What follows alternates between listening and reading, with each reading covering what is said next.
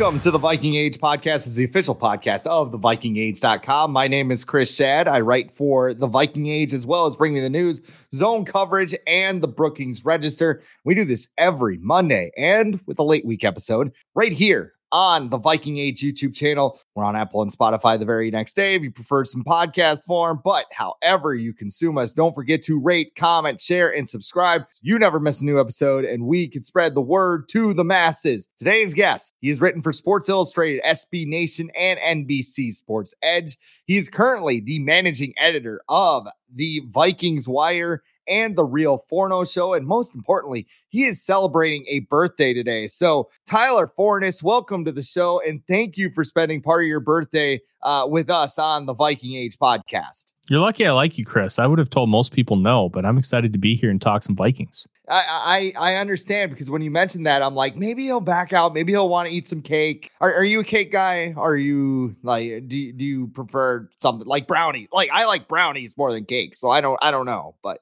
So I'm not the biggest cake guy, but there are types of cake that I'm big on. I'm actually a big pie guy. Give me an apple pie and I'm a happy guy. DQ ice cream cake, yes. Absolutely elite choice. Wife bought me like a peanut butter cup version of the DQ ice cream cake, which is really good. And then I'm also a really big carrot cake guy. Okay. Carrot cake absolutely rocks. And then the little appreciated spice cake. I love a good spice cake. It's almost like, it's not pumpkin spice, but it's kind of like pumpkin spice. I don't really know how to describe it. I just know it as a spice cake and it rules. Yeah, I agree. You and I have something in common with The Rock, because I do like a good pie now and then as well. I also like, brownies are big. The DQ ice cream cake, the little like self-serve ones, like just when you're feeling down about yourself, that's a good go-to. And then, yes. Hey, it's a Tuesday and I just wrote a bad article. I'm going to go get a little cake to make myself feel better. But I don't know, like actual cake. I don't know what it is. I just feel like there are better options out there, but I'm sure they all go great with a Texas death match. Oh gosh. Listen, when you see Hangman Page not even come down for his entrance, just start beating the piss out of Swerve Strickland and then stapling his child's artwork to his cheeks after Swerve invaded his house. I hated that angle, but man, did they pay it off. Like just a little kid's drawing of mom, dad stapled to your opponent's face, just all-time stuff. And drinking his blood. Let's also go that far, but maybe that's a little too far. Everybody's like, what do you guys watch? Listen, holy shit. I will never say you should drink another guy's blood, but if you're doing a wrestling match and you decide that you're willing to take that risk, bravo. That's art, baby. That is, yes, it is cinema, as the kids say. You know what else is cinema? Josh Dobbs' rise as the Minnesota Vikings starting quarterback. Well, at least the first two games, the second two games, not so much. But Josh Dobbs will start for the Minnesota Vikings against the Las Vegas Raiders on Sunday afternoon. Kevin O'Connell evaluated his options over the bye week after Josh Dobbs turned the ball over 4 times against the Chicago Bears. Last time we saw them, the options were Josh Dobbs, Nick Mullins, and Jaron Hall. So Josh Dobbs wins. His quote to reporters yesterday was, Josh has been as far as immediately providing spark and helping us win football games and transitioning to some tough outcomes where there's all kinds of things that we could do better. We could coach better. Josh has continued comfort in our offense, how we play, but also our offense and staff's ability to evolve and help Josh thrive is our plan. Is Josh Dobbs the best option for the Vikings to start against the Raiders on Sunday afternoon? It really depends on what your version of best is. I was talking about this with Judd Zulgad on Purple Access, which will be out later this afternoon on the Purple Daily YouTube channel. But it's such a complicated answer, Chris, because we're not just talking about who's the best on the field. It's not necessarily about what does the future of the Vikings look like. And that's the argument to start Jaron Hall, right? You want to see what you have for the future. I group these guys in the same bucket, where if you're going to rank them like 1 to 10, I'm ranking him about a 5 or a 6. Like the only difference between Hall and the other guys, he has a lower floor because he's a rookie, and he has a higher ceiling because you just don't know what he is yet. So that's why I would go with Hall. I understand why you'd go with Dobbs, and quite frankly, I get it. And to a point, I agree. We are not like as a as media and as fans, we want to see this team win a Super Bowl. That's the whole idea behind watching football. You want to see your team win the title. But sometimes we have to also understand that the job of a head coach is to win football games. And even if you don't get that Super Bowl, you still need to win. And Dobbs right now, I think, gives you the best chance to win one game. Now, will that change? We'll find out what they have to work with after the bye. How much have they really modified what they're doing? Have they figured out a way to incorporate some of this run game action with Josh Dobbs? Have they figured out a way to minimize some of those flaws that he has, especially with ball placement? Is Dobbs going to be more comfortable with this offense? How is the impact of Justin Jefferson going to be felt with his return? And I think you have to give him at least one game with Jefferson, because then you're going to really be able to see how things are going to manifest in that facet. I would still go with Hall, but you also have to deal with the locker room, and the locker room knows you're trying to win football games. That's the whole idea. And they see Hall every day in practice. Hall might not be the best option. And if he's not, you just can't start him. And then the guys will be like, well, we're not really trying to win. We're trying to just plan for the future. You have to be upfront with your guys. Now, if Dobbs stinks on Sunday, and this is just conjecture, hypothetical, then maybe you can be like, look, we think Hall has an opportunity to do more than Nick Mullins, so we're going to start Hall the rest of the year. You can have that conversation and be more confident, and the players will feel it is more genuine rather than, hey, we're just going to give up the last 5 games because we lost 2 and now we're 6-6.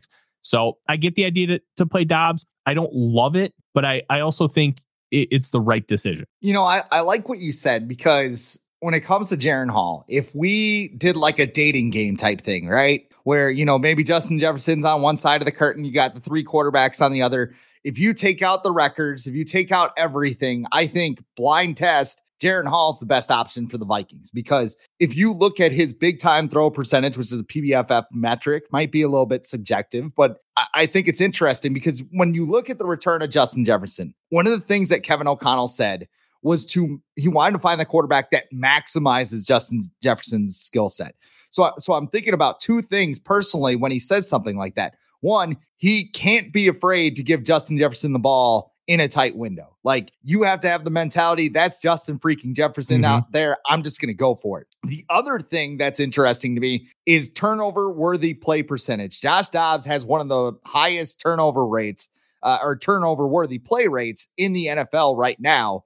I think he's 8th among active quarterbacks, and he could soar up after tonight's banger of a matchup between Mitchell Trubisky and Mac Jones, but that's another story. You know, when you look back at BYU, you look back at what Jaren Hall did, he had a high big-time throw rate, and he had a decent turnover-worthy play rate. Probably those numbers probably even out with the pro game transition.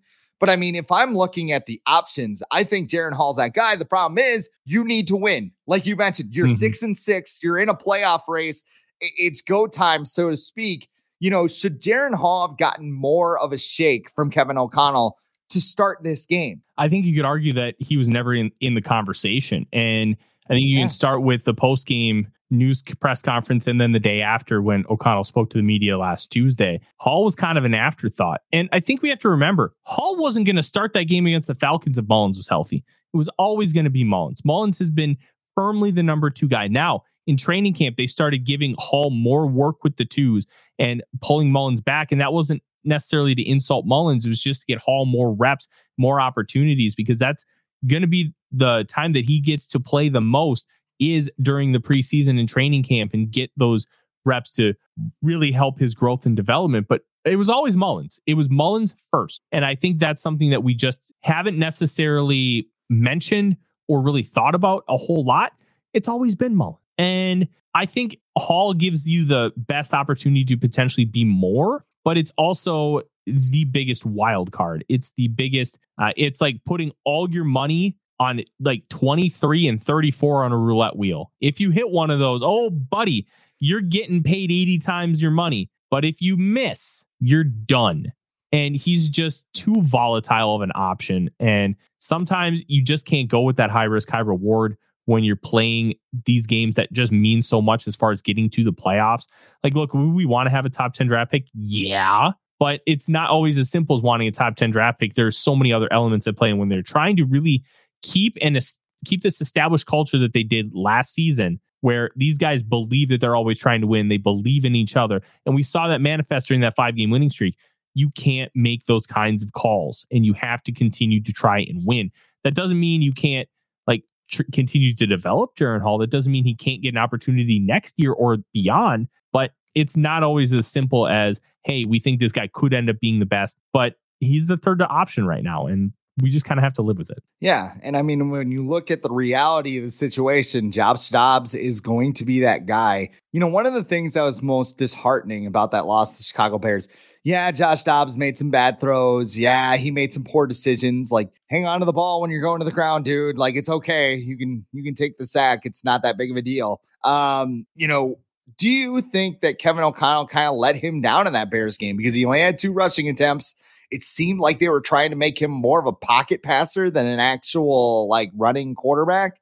Like, what do you think the Vikings can do in order to get more out of Josh Dobbs, not just on Sunday, but I mean, I think he's the starter the rest of the season unless things really go poorly. I think you need to add some of that run game element, and it's not always as simple as just add rushing attempts for your quarterback. They didn't have those plays in there for Kirk Cousins, and for good reason. That's not Cousins' game. So when you have a quarterback that's coming in midseason and trying to learn the entirety of the offense, you're not going to install new plays for the entire offense when your quarterback doesn't even understand the verbiage yet. Now that we're about 6 weeks in, once game time hits on Sunday, you're going to be able to have the ability to implement some of those things. And I think that's where the bye week is so crucial. There's going to be time for Dobbs and this offense to be able to add some RPOs, to add read options, to add maybe quarterback sweeps. Like, you can do some of those things now. You couldn't do them earlier. And should they have been able to do it earlier? We can have that conversation. But Dobbs not knowing the offense was the biggest hurdle. Now, with Jaren Hall, if Dobbs was on the team since the beginning of the season, I think you could have added them a whole lot earlier because he would have already had the verbiage down. He would have already had a conceptual understanding of the offense, and not having O'Connell in that Falcons game tell him, hey, curl flat on the right, when nobody in the NFL calls it curl flat. So we're at a deep enough point where I think we're going to start seeing more of that.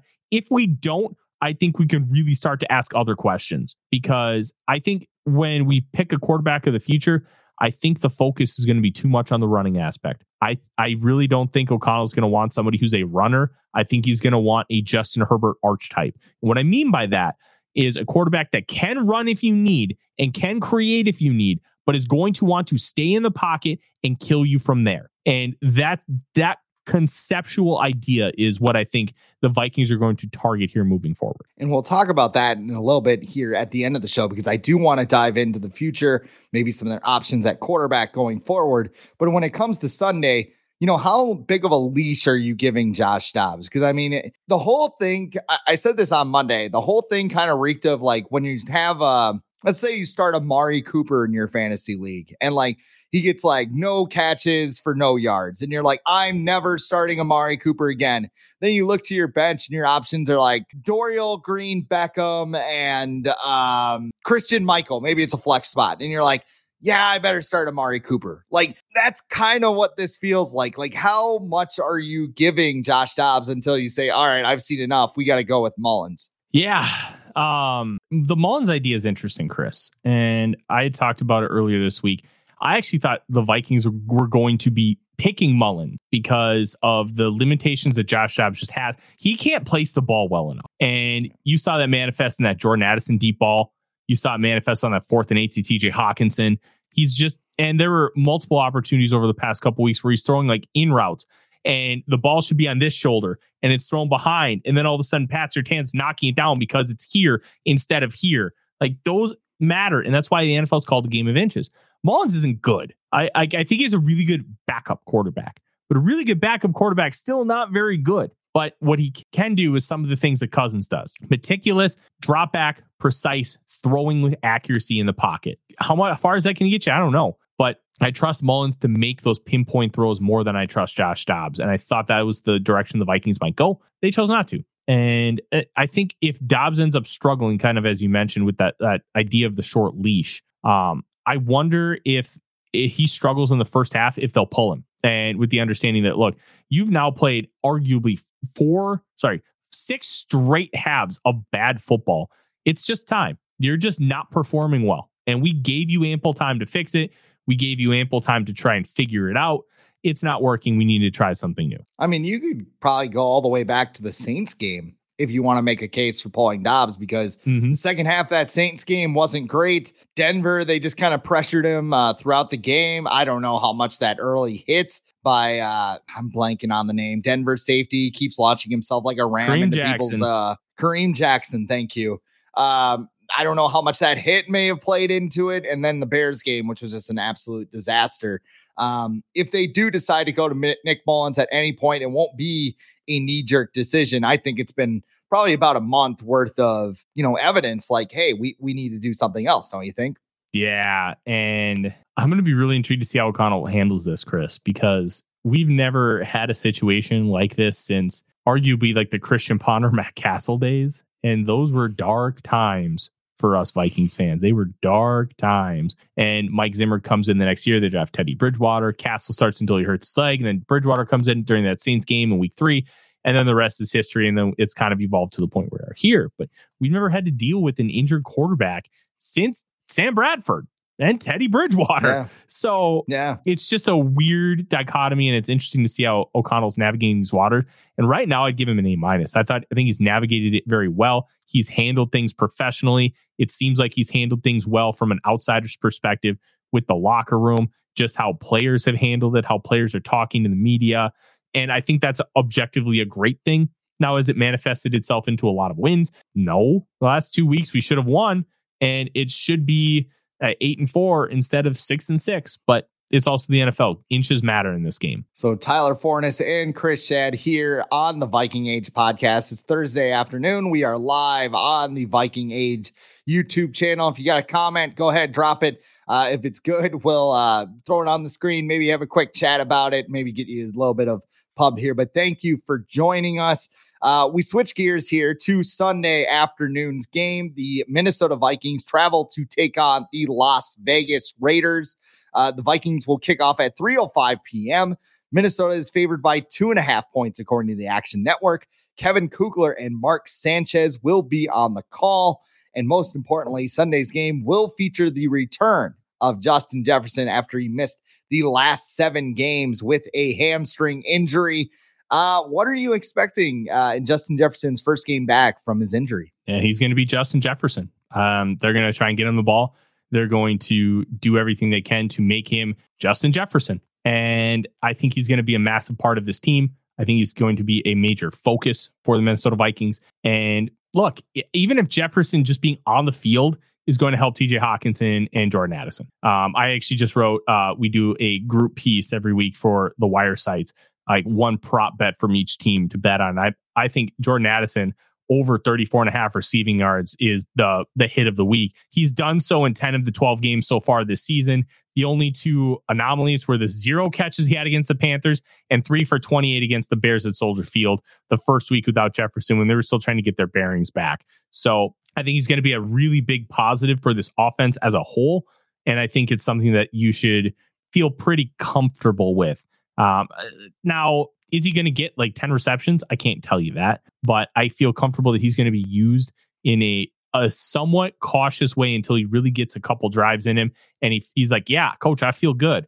And then I think they're going to really start to pepper the ball in, and we'll see how that manifests itself with numbers. Yeah, the Raiders secondary is a little bit suspect. They waived Marcus Peters about a week or 2 ago. They claimed Jack Jones from the Patriots a little bit later. And then their top corner is Amik Robertson, but he's only like 5'9". So when you look at all of those things, like it's kind of, I don't really know what I'm saying here. It feels like a secondary that's ripe for the picking, right? No matter who your quarterback is, you're looking at, a situation where Justin Jefferson can get his, TJ Hawkinson can get his, Jordan Addison can get his. There's a lot of meat on the bone for the Vikings to take advantage of that. And I think, too, what you got to do is I don't think you go out there and you start chucking deep bombs to Justin Jefferson. I think it's going to be like short passes, maybe some tunnel screens and stuff. Start working in those intermediate routes. Mm-hmm. I like what you said, where you start slow. And then if he feels good, you say, hey, let's build it up. Let's get going and everything else. And I think that's what the Vikings need to do on Sunday. Yeah, I just realized that my camera is just being all weird. I got this new camera and it's like so it like tracks movement and stuff, but now I don't know what it's doing. So I'm gonna try and figure that out. Chris, re-ask me the question again, because this camera has got me all kinds of wired up. It is funny you mentioned that, because in the back of my head, I'm like, what's he doing with his camera? Like, what's going on? Like, I didn't do Odie like jump in the background and it's just like, hey, there's a dog there. It's got ADD. How can the Vikings kind of maximize Justin Jefferson on Sunday in the early going? You said kind of getting him off to a slow start and picking things up. What do you think the Vikings can do to kind of ease him in? Well, I got it fixed. That's what matters here. I just get him the ball, couple screens, a couple like speed outs, where it's just like a little 5-yard out route. Like, just get him a couple touches, get him running routes, or you know what? Just say screw it and chuck it deep. Like, just get him the ball, get him comfortable, see what he wants to run, and kind of utilize the game plan of this defense and go. Like, I don't think you need to baby him. You've already babied him enough. He hasn't played football in 8 weeks.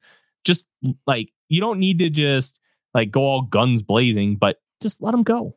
Let him have fun. Let him go play ball. And I think whatever the game plan would be with a normal Justin Jefferson, I think just needs to be the game plan here. I don't think you need to do anything special other than maybe just get him a couple quick touches to get him back in the flow and the feel of it. You turn him loose. You turn him loose is what you do. Yes. Other than Justin Jefferson, what are some of the other things you're looking forward to in Sunday's game? I want to see Max Crosby versus Darrisaw and Brian O'Neill. I want to see how the Vikings can neutralize him. Because look, Max Crosby is the top 3 pass rusher in football, and nobody talks about him. Why? He plays for the Raiders, and nobody cares about the Raiders because they've been bad. And it's not his fault. He's been the best part of the Raiders over the course of the past few years, and he's getting paid buku buck. He just donated $1.1 million to Eastern Michigan, his alma mater, and I think they just named the football field after him. Or maybe it was the athletic complex. I can't remember. But like, Crosby has done so much in his career, and he's on a Hall of Fame trajectory, and nobody talks about him because he plays for the Raiders. But he personifies what a Raider is. Tough. They're just a great football player, and he just goes. He's a grinder. And I want to see how the Vikings offensive line ends up attacking him and how they end up defending him. I think that's going to be really interesting. Off the field, I'm interested to see how many Vikings fans make the trip to Vegas, because everybody that I talked to at least considered going. I considered going before I saw how much tickets were. Granted, I spent way too much on a Royal Rumble ticket, but that's neither here or there. Where's the Rumble this year? It is in Tampa, Florida. So that is, I actually have a friend that is 15 minutes from Tropicana Field. Okay. So at least you're staying for free. Absolutely. Yeah. The tickets are they are 7th row ringside. So I am very excited. Jesus, that's like a month's rent. That is a month. I'll tell you how much it was off air. Some people know, some people don't. Oh. But hey, go follow your passion, right? Hey, wait. Go. How are you going to take the chair home with you? Oh, I just ship it. Okay. I'm done. I got 4 chairs in the corner here. I went to Royal Rumble in Phoenix, and I think they charged me like $50 to just have it on the flight. So, I mean, it's not that bad. Okay. Otherwise, some people will just give you $100 on the street. Like, hey, you want your chair? Like, I don't know. I'm going to get home. Sure. Yeah. $100. Cool.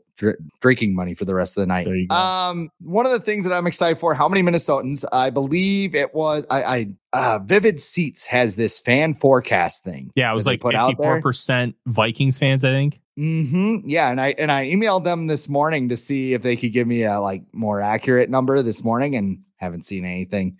So 54% Vikings fans at Allegiant. BetMGM has an unreal deal for sports fans in Virginia. Turn $5 into $150 instantly when you place your first wager at BetMGM. Simply download the BetMGM app and sign up using code Champion150. Then place a $5 wager on any sport. You'll receive $150 in bonus bets, regardless of your wager's outcome. And if you think the fun stops there, the King of Sportsbooks has plenty of surprises in store. Check out daily promotions, same game parlays, live bets, and so much more. Download the app in Virginia today and get $150 in bonus bets instantly from your first wager. Only at BetMGM. BetMGM and GameSense remind you to play responsibly. See BetMGM.com for terms. 21 plus only. Virginia only. New customer offer. Subject to eligibility requirements. Rewards are non-withdrawable bonus bets that expire in 7 days. Please gamble responsibly. Gambling problem? Call 1-800-GAMBLER. Promotional offer not available in Washington, D.C. Wilson, you sent the game-winning email at the buzzer, avoiding a 4:55 meeting on everyone's calendar. How did you do it? I got a huge assist from Grammarly, an AI writing partner that helped me make my point. 96% of Grammarly users say that it helps them craft more impactful writing. Would you agree? Grammarly helped adjust my tone to navigate tough work conversations. And it works everywhere I write, so I can quickly communicate effectively. Your teammate used Grammarly to summarize an important document, making a 3-pointer. How did he do it? It only took one click. When everyone uses Grammarly, everything just makes sense. You made an incredible slam dunk to end the game. The meeting was canceled, and your team will go home champions. Go to Grammarly.com/podcast to download it for free. That's Grammarly.com/podcast. Easier said, done. Stadium. It's 55 degrees in December, oddly enough, in Brookings as we're recording this. So that's pretty bonkers.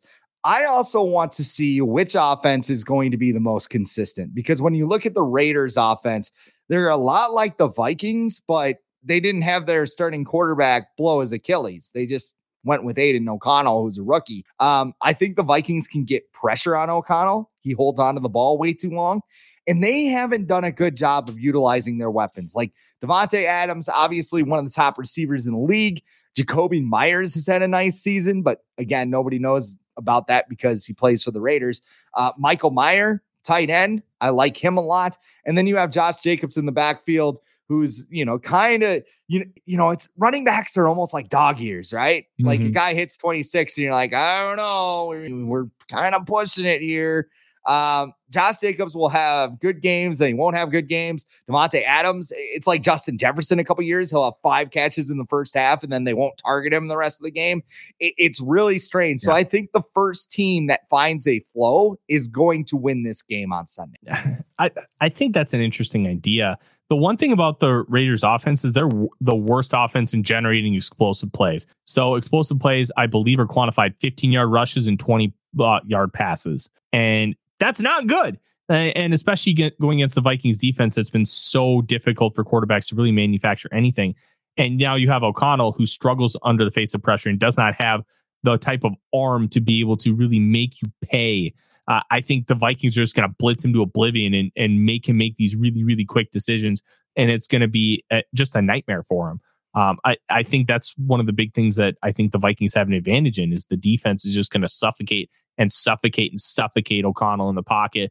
And it's not going to be fun for him. He's going to really, really struggle. And I'm really excited to kind of see how that manifests. Predictions. What did you got for a prediction for Sunday's game? That's a good question.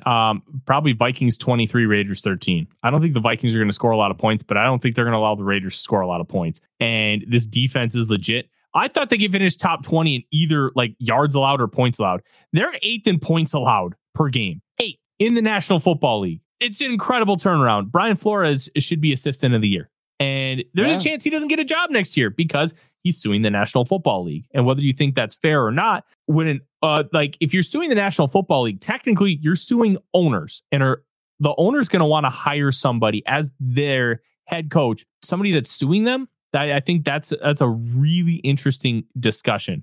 And it's not whether about Flores is right or wrong. It's just the concrete facts of the case. Brian Flores is suing the NFL. Therefore, he is suing ownership. And if the Vikings can have him back next year, holy crap. You get in a quarterback, and I don't think it'll be Kirk Cousins because he's going to be 36 and coming off a torn Achilles. How much is that going to impact his arm strength? Because you get so much of it from your base. I think it'll be a new quarterback. And then, Kevin O'Connell for a new quarterback. And you have all these weapons, and you have a good offensive line, great offensive tackles. Get a quarterback and a good running back and another receiver. You're off to the races. I will talk about that in just a second here, because it's fair you bring that up. I want to give my prediction here. Like Clubber Lang and Rocky always said, my prediction is always pain when it comes to the Vikings. I said on Monday, I think the Vikings lose this game. But I also said a couple weeks ago that the Vikings would lose either keyword, the game in Denver or the game in Vegas. I figured they would trip up in one of them. Didn't see the Bears loss coming, but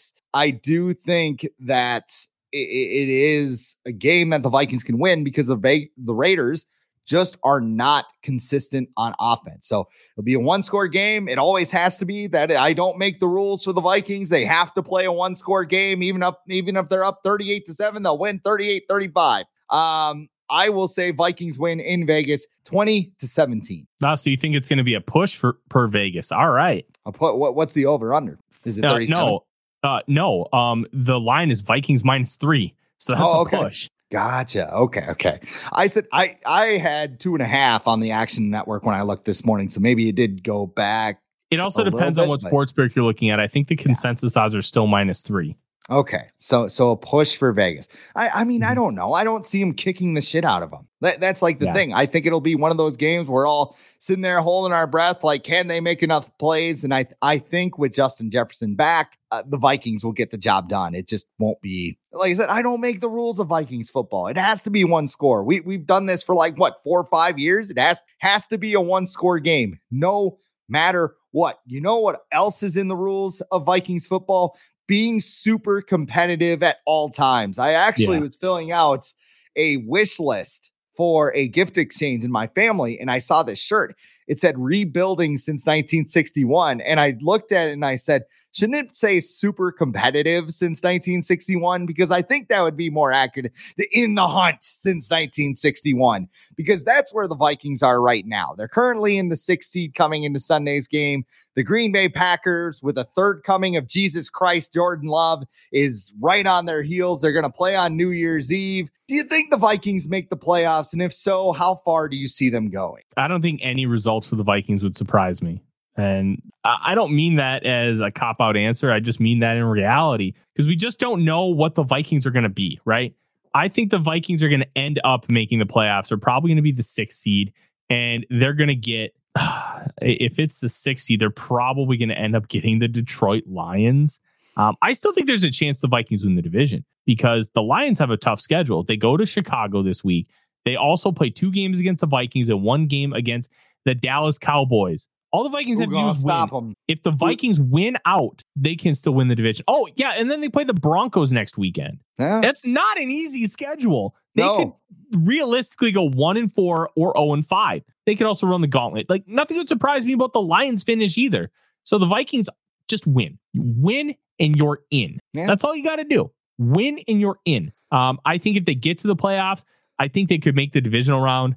If they get the right matchup in the division round, maybe they can pull it out. I mean, they played the Eagles really competitive. I'm not very high on the Eagles. I'm personally struggling with how good I think Jalen Hurts is as a quarterback because of just a multitude of factors. Like, you can't argue with the success, but how much of that has to do with Jalen Hurts? Is he a good enough processor and able to layer the ball in nicely? Or is he just kind of like a deep ball and screen merchant? And with his running ability, they're able to do a lot more. Like, I just don't know how to quantify him yet. And I'm just personally struggling with how to do that. But nothing would surprise me with this Vikings team. If they go 0-5 the last 5 games, I don't think okay, that would surprise me a little bit. But it wouldn't be like devastating, I guess. Like, this team is just in a weird spot and they're playing with house money without Kirk Cousins. I think the Vikings get in, but I think it'll be as the 7th seed because the Packers' schedule from here on out is just a cakewalk. Vikings hold the tiebreaker, though, and if they win on New Year's Eve, they still hold the tiebreaker. Correct. Yep, absolutely. But I don't know. Like I said, I joked on Monday, too. Like, the NBC broadcast was like Packer propaganda. It's like, look at Jordan Love. Jordan Love is the second coming. It'd be the third coming this time. Crying your eyes open. Yes, third coming. I know. Yes, but I know it hurts. When your eyes are, that scene, right? Where they pry his eyes open and like propaganda. The actor actually, when he was screaming, he was actually screaming in pain because he like scratched his cornea or something in his eye. Like, I don't know if you knew, but I read that once and I was just like, oh, and like the director's like, this is awesome. Keep it going. He's like, no, seriously. It's like hurts. Like, stop it for the love of God. Let's do something. Yeah. That's how I feel watching all the praise about Jordan Love right now, because I've seen this for like 30 years and I can't like shake it out of my head that now he's just going to be Patrick Mahomes on a even greater level. But let's say the Vikings get the 7th seed like I think they did, and they go into the wild card round. They go to Philadelphia or they go to San Francisco with MVP candidate Brock Purdy, and they just get absolutely clown hammered. Was it worth it for the Vikings? Because you have that deep quarterback class. You had that slow start. You had a team that can't stop turning the ball over. Like, just because you tank doesn't mean you'll get it right. Shout out to David Tepper. But I mean, sometimes you got to lean into that opportunity, don't you? No. This is a very difficult conversation. And let's start here. You're establishing a culture. Yes, you'd love to have the top pick, but with this amount of talent, you can't have the top pick unless you trade for it. You just can't. And that's kind of the reality. And even when you're trying to establish a culture like Kevin O'Connell is, and I think they've done a good job of it. He's 19-10 as not the starting quarterback, the head coach of this football team over the first 2 years. Yeah, you want to be able to be within shouting distance of those guys. You want it. But is it really worth all the sacrifice you're going to have to do to get it? Because all of a sudden, instead of having a great infrastructure for that quarterback to be able to succeed right away, you're going to have to rip apart some of those component pieces in order to make that happen. Is that worth it? And they've already done a good job of trying to win games with the quarterbacks that they had. And I'm not going to sit here and say that I wouldn't rather have Drake May than Kirk Cousins. I absolutely would rather have Drake May than Kirk Cousins on a long-term basis. But they've done so much in establishing this culture and building this culture. Now you can just continue to add pieces. And you've elevated a lot of the talent currently on the roster. So you get a guy, and I'll be honest, this isn't as deep of a quarterback class as we thought 6 weeks ago. Shadir Sanders is going back. Cam Ward is in the transfer portal. I would be shocked if he didn't end up at Ohio State, and then he could be the number one guy in 2025. Bo Nix, we'll talk about him. I think he sucks. This quarterback class is 2 guys and then a lot of questions. And if you like one of those guys, go take him. But I don't think it's ever a mistake to win football games. And you'll hear analytics guys, and I used to kind of be one of them a little bit. And I'll admit I've changed course and I think I was wrong. But losing 16 games and then getting that quarterback just so you can win 5 games the next year and maybe have the guy long term, it's not as smart of a strategy as you might think. I would rather do what the Chiefs did. And you're not going to find Patrick Mahomes, but just trade up for the guy and go get that quarterback and pay what you need to pay to go get it. The Vikings almost traded up for Anthony Richardson last year. They had an offer on the table with the Cardinals, and the Cardinals balked because the Vikings picked at 23. Like, they didn't want to go down that far. So when you look at those elements, like, I'd rather kind of sit where we're at and just continue to build this team and continue to try and do that. Because as much as a great quarterback helps, I think it's less important that they're a great quarterback, and it's becoming more important than you have the right coaching and the right system in place and being able to maximize the talent, all encompassing. Quarterback's still important, and I think we know that, but I don't think you need that elite quarterback anymore. Just look at the guys who are okay having just immense amounts of success. Tua is a fringe top 10 guy, a lot of success. Jalen Hurts, I talked about how I struggle quantifying him as a great quarterback. Look at how much success he's having. Look at how much success Tua is having down in Miami with those weapons. Brock Purdy. Like, we're not talking elite quarterbacks. Justin Herbert is an elite quarterback talent. He's 5-7. Yeah. The talent around you and the coaching matters so much that I think the path that the Vikings are on is the right one. See, this is where it concerns, because you make good points. Like, I agree with everything you just said. Like, some of the mediocre quarterbacks are getting elevated by what's around them. And when you look at the Vikings, there are a lot of things that can elevate a quarterback. You still need a running back, but running backs don't matter. They don't have a soul, from what I've heard. I look at this and I worry that the Vikings are just going to go like, well, there's a lot of unknowns in this quarterback class. I don't know. Should we just sign Kirk Cousins? Let's bring Kirk back. And like you mentioned too, there's a lot of question marks with Kirk after that Achilles injury, because Dan Marino tore his Achilles and he was done. Like, he was washed. Yeah. Like, that was it. And like, I look at this and I'm like, I'd rather use that money to keep Danielle Hunter if you can. Like, give Hunter his payday, have him be especially if you keep Brian Flores next year, like re-sign Danielle Hunter and let him cook in that defense. The other thing that kind of, worries me, I heard during Monday Night Football, Joe Buck mentioned that Kevin O'Connell was desperate to bring Kirk Cousins back. Like, here's the thing about Kirk Cousins. And I know you don't like WWE. I'm going to use a WWE reference just for 1 second here. There is no such thing as main event Kirk Cousins, okay? Main event Kirk Cousins exists when the San Francisco 49ers have their guys either banged up or out, and he can shred their defense for 300 yards. And if he throws that pick to Jordan Addison right before halftime, we're not talking about like a 49er win. We're talking about, the 49ers beating the Vikings and maybe this team being 5-7, but I digress. Like, this obsession with Kirk Cousins, like, oh my God, we can make a mistake. And like, what if Bo Nix does turn out to be Christian Ponder? Or what if, what if we do take Michael Penix and his knees, like, cooked ribs in an air fryer? Like, there's a whole bunch of questions, but at some point you just got to look at a guy and be like, that's the guy we like. We're going to trade for him. And if you don't, you can bounce back in a couple of years and you can take another one. Mm-hmm. That is where I'm kind of like, do not cave into the head of the negotiating table, Kirk Cousins, where he comes in, he's like, acknowledge me. And he gets a $40 million fully guaranteed contract. I don't think you can give him that with that Achilles injury. Now, if he would have continued this level of play and was healthy, I think you can make that argument. But Achilles injuries are so devastating. And a lot of the power of a quarterback's arm comes from their base. Is he going to be able to generate that much power with that Achilles injury? Achilles injuries historically take a couple years to heal. He could just be done. And I don't mean that in a morbid way. I don't mean that I'm wishing it on him. We're just talking realistically. It's plausible he's just done. And that kind of sucks. Like, I wouldn't give him a big contract. I'd consider like $20 million. And I think O'Connell wants the person back. I think he wants the idea of Cousins back.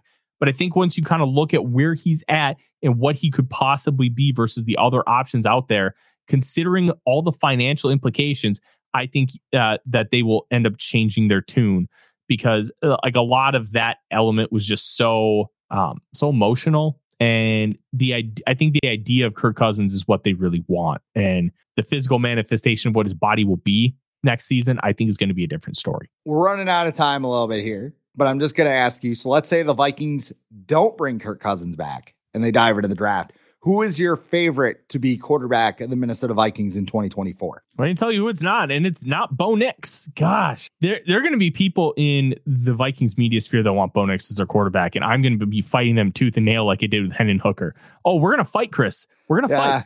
Well, go ahead. I'm not going to fight because I don't. You watch more tape than I do. Like I'm a that boy nice watcher. And I like his mobility. Here's what I like. I will say that physically, I like, and I've seen your arguments too, and I agree with what you're saying too. But physically, he's got the size, he's got the arm. That 2019 Outback Bowl is still burned into my brain, but I'm also kind of thinking maybe Oregon fixed him. And you look at Justin Herbert, he ran a lot of screens. He ran a lot of the stuff that Bo Nix ran at Oregon.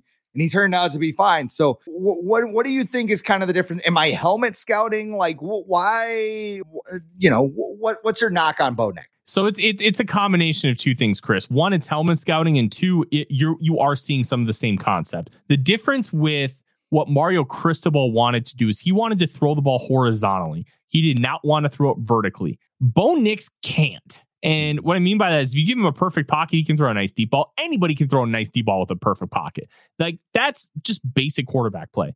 What he can't do is see an intermediate crosser 20 yards down the field who's breaking wide open. And he sees that and he's like, nah, I'm chicken. I'm just going to dump it off. His average depth of target is 6.9 yards. That's one of the lowest in the history of the AP top 25. Like, it's just abysmally low. And 65% of his passing yards were generated after the catch. 2,700 of the 4,400 passing yards Oregon had last year. 2,886 of that 4,400. Those are all after the catch. That's just abysmal. And he doesn't see well down the field. He doesn't make his progressions well. Kirk Herbstreit was drooling over him during the Pac-12 title game, saying, oh, he goes through his progressions really well. I'm like, dude, you are a quarterback. What are you seeing? Because he's not doing that.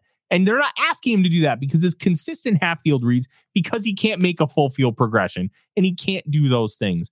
And the only way he could be successful is if Kyle Shanahan tells him to be a robot and, hey, if this guy's not open, you run. And like, that's it. I think that's his path to success. He has the most starts in the history of college football at 61. And he hasn't shown nearly enough improvement or the idea of that he's going to make massive improvements. So I'm completely out on Bo Nix. I gave him a 4th round grade. I think he could be a fine backup, but you're never going to want him starting for your football team. As far as my favorite, it's Drake May. Drake May is a prototype of Justin Herbert. The arm talent, the ability to throw a javelin. It's not just the high arc. It's the flat arc, and he just throws it 50 yards down the field just beautifully. He can move. He's got the same body type and build, and he does all these things really well. He's not a flawless prospect, but he does so well within structure. That's why he's my number 1 guy. Caleb Williams, it's like one play, he looks like a high school quarterback. The next play, he looks like God. And it's just so inconsistent. He doesn't go through progressions well. He wants to make SportsCenter's top 10 with every single throw, and he needs to learn how to take 5 to 10 yard gains. And I just wonder if he's ever going to be able to fix that mentality. A lot of guys can, some guys can't. And it gives me real worry about him as an NFL quarterback, that he's never going to figure that out. Well, I'd rather take the guy who already has that figured out and still has elite upside than the guy who might have slightly more upside, and I have massive question marks about the basics of quarterback play. I'm looking a little bit here at PFF's college grade. So to your credit, Bo Nix, 0.8% turnover worthy play rate. Pretty good, right? 4% big time throw percentage. You look at that and you go, well, I mean, that's fine. Ethan Kaliak-Manis had a higher big time throw percentage than Bo Nix this season. You look at Drake May. Sorry, I got to scroll up. Wasn't May something absurd like 8%? 7.5%. It's the 8th highest in the country among quarterbacks, and a 1.9 turnover worthy play percentage. Another quarterback that's kind of interesting and starting to shoot up draft boards a little bit is Jaden Daniels as well. 8.4 big time throw percentage, 1.6 turnover worthy play percentage. So you're okay seeing that turnover worthy play percentage rise up a little bit because that big time throw rate is so high. Like that was the thing with Cousins. We were okay dealing with the interceptions last year because he was trying to make big boy throws. He was trying to make things happen with tight windows. And you live with some interceptions that way. Like that's just reality of football. I'd rather him do that than just be a safe boy, dumping it off all the time. And that's what Bo Nix does. Bo Nix doesn't make turnover worthy plays because they're all safe. Everything he does is a safe play. And when that quarterback is 20, when that quarterback is going to be 24 next season, it's an even bigger problem because it's not like you can develop it. Michael Penix, he's got a good rate as well. 6.7 big time throw rate, 1.5 turnover worthy play rate. The only thing I don't like about Penix is that I'd have to type everything twice into my computer because, try it yourself. Just try it yourself and see what my problem is. Michael Penix screams to me like if they had the NFL version of basketball, he'd be an all pro. And I don't mean that as an insult. The dude can throw a football. Yes. But I just worry about his success in the National Football League for a myriad of factors. But if there was an NFL basketball, he'd be a top pick. The other thing is he reminds me of Hendon Hooker, not because of age, but just because of his, what does he got? 4 knee injuries and a shoulder injury. Two torn ACLs and torn labrum. I think it's non-throwing shoulder. I will say this: Bo Nix's comp to me is Hendon Hooker, but can scramble. Okay, yeah, I like that because a lot of check downs, a lot of and advanced age and everything. Let's close by asking you this. What do you got going on at the Vikings Wire and the Real Forno Show? Well, first off, you can follow me on Elon Musk machine at the Real Forno. The Real Forno Show on Vikings First and School's YouTube channel. We've got almost 1.7 thousand subscribers. Just since March, we've been building that thing up, and we have a lot of stuff coming. 2 shows a week, Monday and Wednesday nights at 6:05 p.m. Central Time, along with, once the draft comes around, we're going to do a lot of NFL draft content. We're going to do individual shows, just breaking down like single players, talking about them with special guests, talking about them just myself. And we're going to have ourselves a really, really good time. And it's going to just be a lot of fun content. I recommend you go subscribe. And then the Vikings Wire, a lot of scouting reports, a lot of talking about the future and the current elements of the Minnesota Viking. And it's going to be a lot of fun. We're having a lot of really good stuff come out right now. And then once the season ends, we're going to have a lot more. Well, thanks for coming on, man, and go enjoy your birthday. I'm going to go eat some oysters. I can't wait. Some oysters. I would just stick to the DQ cake, but enjoy the oysters, man. Oh, dude, oysters rule, man. I go down to Mobile every year for the Senior Bowl, and oysters rock. I love them. I'll have to live a little when I give it a shot. But that's all the time we have for the Viking Age podcast today. We do this every Monday with a late week episode right here on the Viking Age YouTube channel. We're also on Apple and Spotify the very next day. But however you consume us, don't forget to rate, comment, share, and subscribe so you never miss a new episode and we can share the word to the masses. For Tyler Forness, I am Chris Shad, and this has been the Viking Age podcast.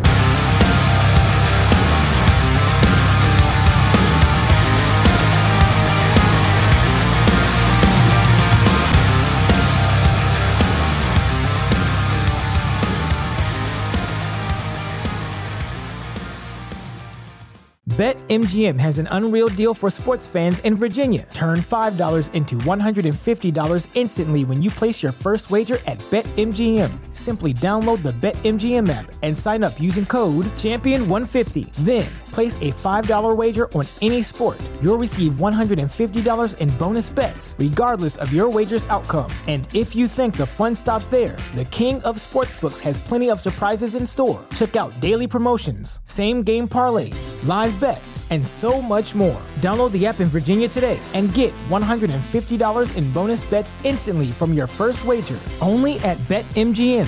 BetMGM and GameSense remind you to play responsibly. See BetMGM.com for terms. 21 plus only. Virginia only. New customer offer. Subject to eligibility requirements. Rewards are non-withdrawable bonus bets that expire in 7 days. Please gamble responsibly. Gambling problem? Call 1-800-GAMBLER. Promotional offer not available in Washington, D.C.